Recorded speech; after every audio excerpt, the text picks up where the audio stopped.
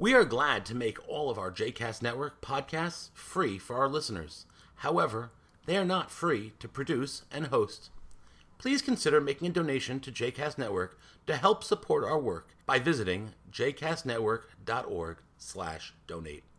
Thanks for your support. You are listening to A Taste of Romamu, a JCast Network podcast. For more information about Romamu, please visit romamu.org.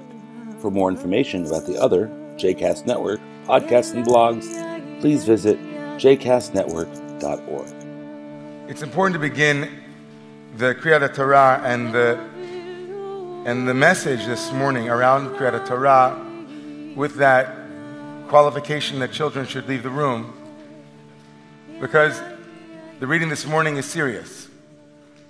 Children are serious too, but you might want to wonder, it's going to be about something heavy. It's Yom Kippur, after all.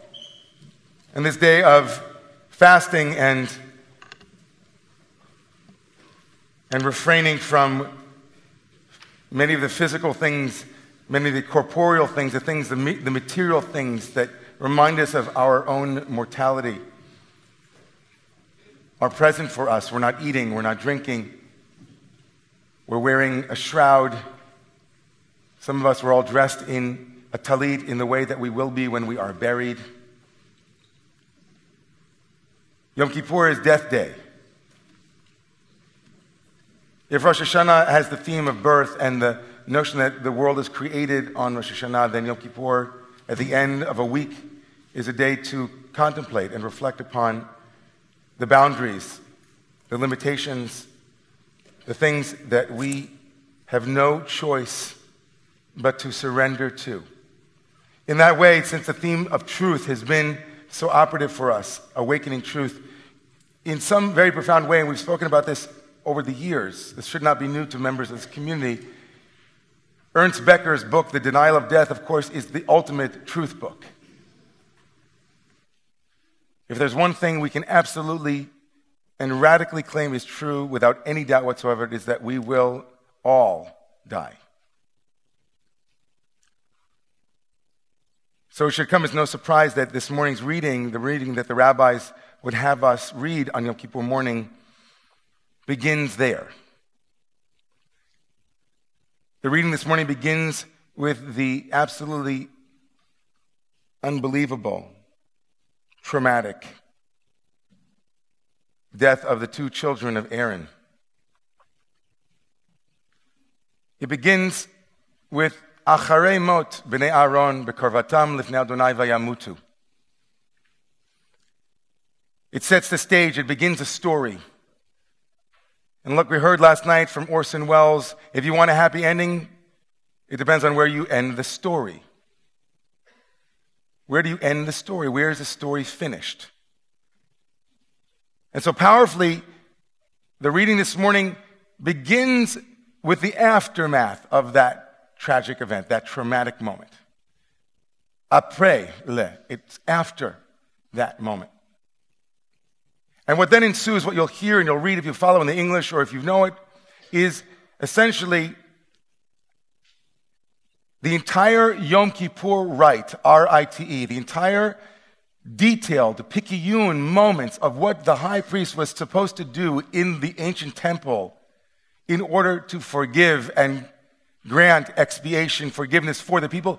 All of those details, that rite, those to-do list, the instructions appear after that. It's very clear, from the text at least, that were it not for the death of the children of Aaron, there might never have been the entire Yom Kippur ritual. It could be. There is that intimation in the text that when God speaks to Aaron, not only is he telling him about something that was interrupted by this tragic event, but is actually an effect of it. As if to say Yom Kippur is, as we said, tomb to womb. From death and from the impossible, from that which can't be handled, that which we can't stay in the room for, we stay in the room of the tomb, and it becomes a womb. We spoke last night about that movement, the seeds. That in the depths of destruction, there are seeds for possibility. That in the depths of trauma, there are seeds for empowerment. For in the depths of the unimaginable, there are strengths that must be found and then elevated. And so God speaks to Aaron after the death of his two children, and he says to him, Aaron, here you go. Unless we think theologically, because we can get caught theologically, is God saying, is it a trade-off? Is it a quid pro quo? But if we allegorically move slightly back and take a distance from the text is saying something profound. That it is possible to get up again after tragedy. It is possible to make a turn, to remember life. It is possible. It is possible to hear horrible news and staying with it, to metabolize it, and have it become that which fertilizes the growth of who you are meant to be.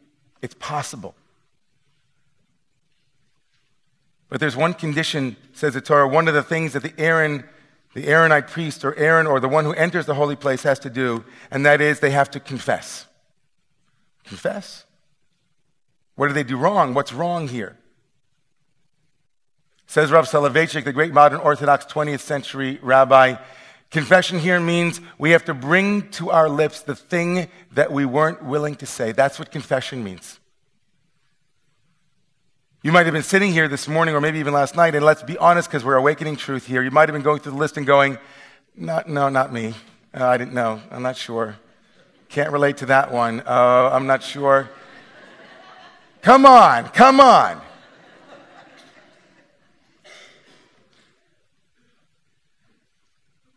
So what can you relate to? What is it that's here inside that he's to be brought here? So here's one story amongst so many. A story of staying in the room for a seed to be born. And I say it with permission.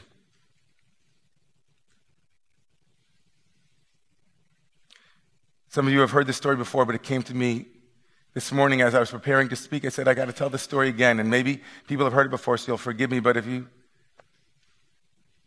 haven't, I keep this story by my bed, I reach for it. I went to, after receiving a phone call from a friend telling me that her husband's cancer had returned, and went to visit him in the hospital before Yom Kippur. And before I went, I got a phone call that said to me, you have to be really careful. One of our children, and all of them, but one of them in particular is having a really rough time with this in the sense that he's got a lot of theological questions and he's really struggling. His father's only he's in his 63 years old. 60. And lived a wonderful life. He was an incredible man, beloved by everyone, the people who worked with him, the people who just met him. He would leave work and say to his coworkers, I love you. That was kind of like that's the kind of business that he ran. It was not a business, it was a family. And he had struggled with the cancer. It had gone away and been in remission for many years. And then during that time, I remember he would often text me when he would see that I was in Israel. Facebook would bring me into his life, and he would say, hey, you're at the wall. Say a prayer for me. Keep me clean. Keep me healthy. And I did. But I was told that I have to come, and it's soon, and I need to speak to Brandon. So I came to the hospital, and I walked into the room, and it wasn't a tomb. It wasn't heavy. It was full of light. He was making jokes, Scott, making everybody laugh. He knew that that he had only a couple of weeks to live. And at the foot of his bed sat his son, Brandon, and I said hello and gave him a kiss, and then we sat down, and the conversation quickly turned to theodicy. Why do bad things happen to good people?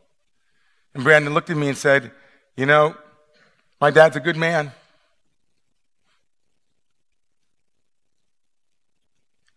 In a couple of weeks, he was going to take me to college, my first time.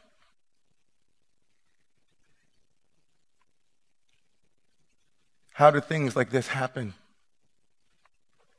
Why do they happen? So any rabbi worth his salt knows at that moment you're beat, you know. What can you say?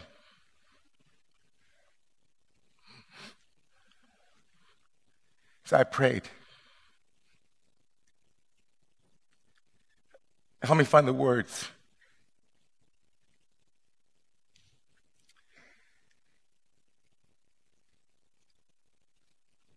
And I said, you know, when we go to heaven, Brandon, they're going to ask us a ton of questions, and I promise you that before they can ask me any question, I will ask your question to God.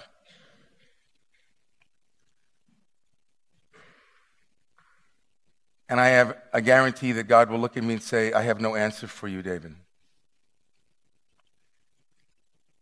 And then I said, Brandon, I think what will happen next is that God will then ask me a question and say,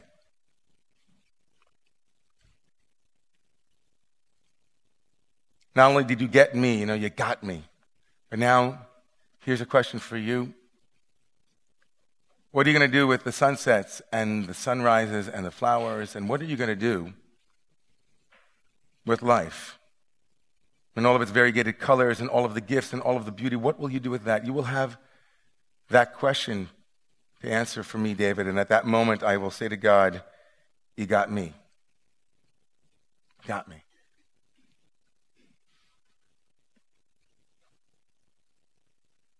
Aaron's two children are taken. Yom Kippur is the response and says, where is life? Where's life? Faith is a focus. Where will you focus your energies? On the negativity, on the pain, on what is being destroyed, what has been destroyed, or will you focus your energies on what is already there? From the sublime and the most painful to a funny story that I heard from a rabbi friend of mine who was not quite so funny, though, when it was experienced. She said she was on a plane last summer, and the plane lost an engine. The scariest 10 minutes of her life. As everybody prepared for impact, an emergency landing, there were fire trucks everywhere. It was absolutely unbelievable.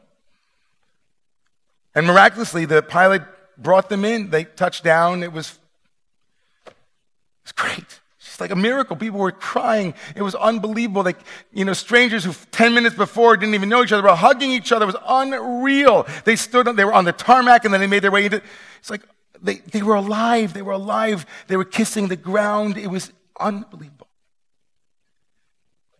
And then they made their way into the airport, and they began to wait for their next flight.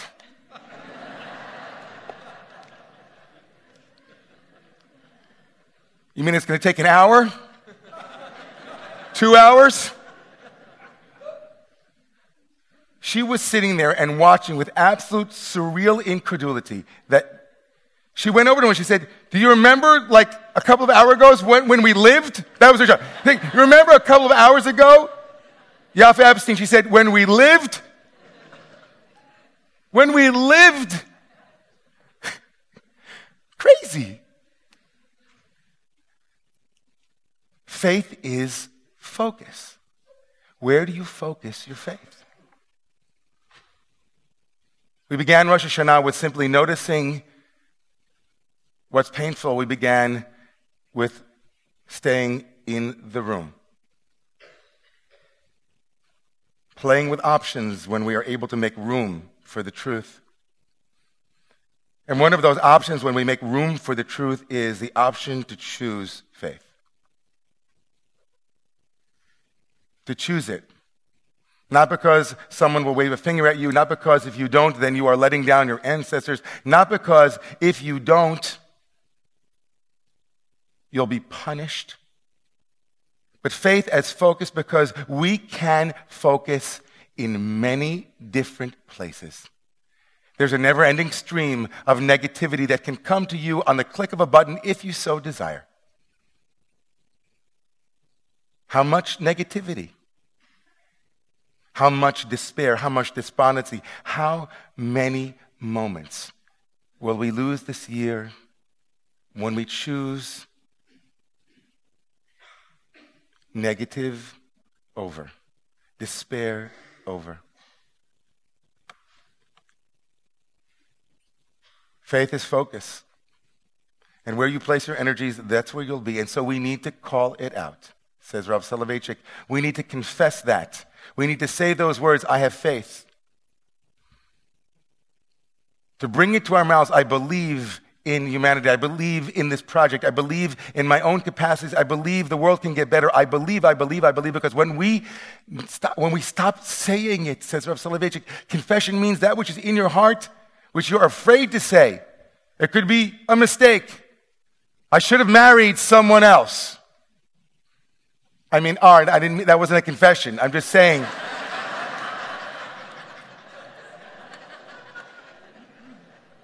I should have chosen another way. I should have. I wish I could take it back. To say it. Not just to think it, says Rav Soloveitchik. Just to think it is not enough. It only becomes real when it comes out into the air of the room until the Yom Kippur rite happened. Until the priest came and said, I affirm life again. I don't just think it. This is our creed. And in order for it to be true, maybe you can work with little seeds of it. I sometimes believe in the world. I would like to live in a world where we believed in it more. There's a rabbi in the Hasidic tradition whose name was Moshe Leib Sasov. He was a great rabbi, he was a great Hasidic master, and he was also very honest. He was known for his truth and honesty. And so every day, religious Jews have the Yud Gimel Ikarim of the Rambam, the 13 I believes that Maimonides wrote in the 12th century. So one of the customs amongst these rabbis would be, at the end of their prayers, they would say the 13 I believe statements, the creed, Ani Ma'amin, I believe, I believe. And his devotees, his students, wanted to get closer to hear what it was like for him, the great rabbi, the great and exalted, revered, beyond the sublime and transcendent rabbi. What were the words that came out of his mouth when he said those I believes? Because they knew what came out of their mouths, and they wanted to hear him. And so they leaned their ears against the door of the back of the study hall to hear him at the end of services saying, I believe with a perfect faith, I believe with a perfect faith. And here's what they heard. Ani ma'amin be'emunah shlema, I believe with a perfect faith. And then this one word, halavai, halavai, halavai, which is Hebrew for, I wish that it were so. I believe with a perfect faith in humanity. Halavai, halavai, halavai. There's life there.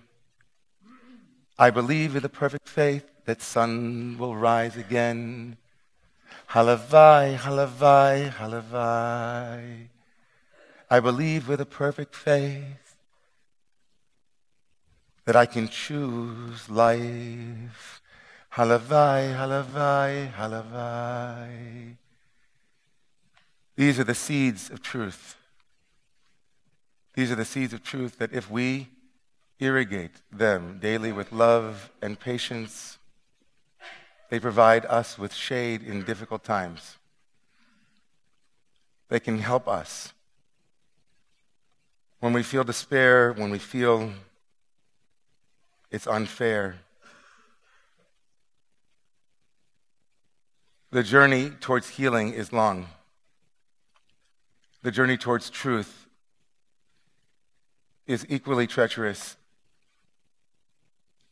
But this morning's open up, this morning's aliyah for those who feel called to stand at this moment where you are in your seats, to sprout forth from the seed, as it were.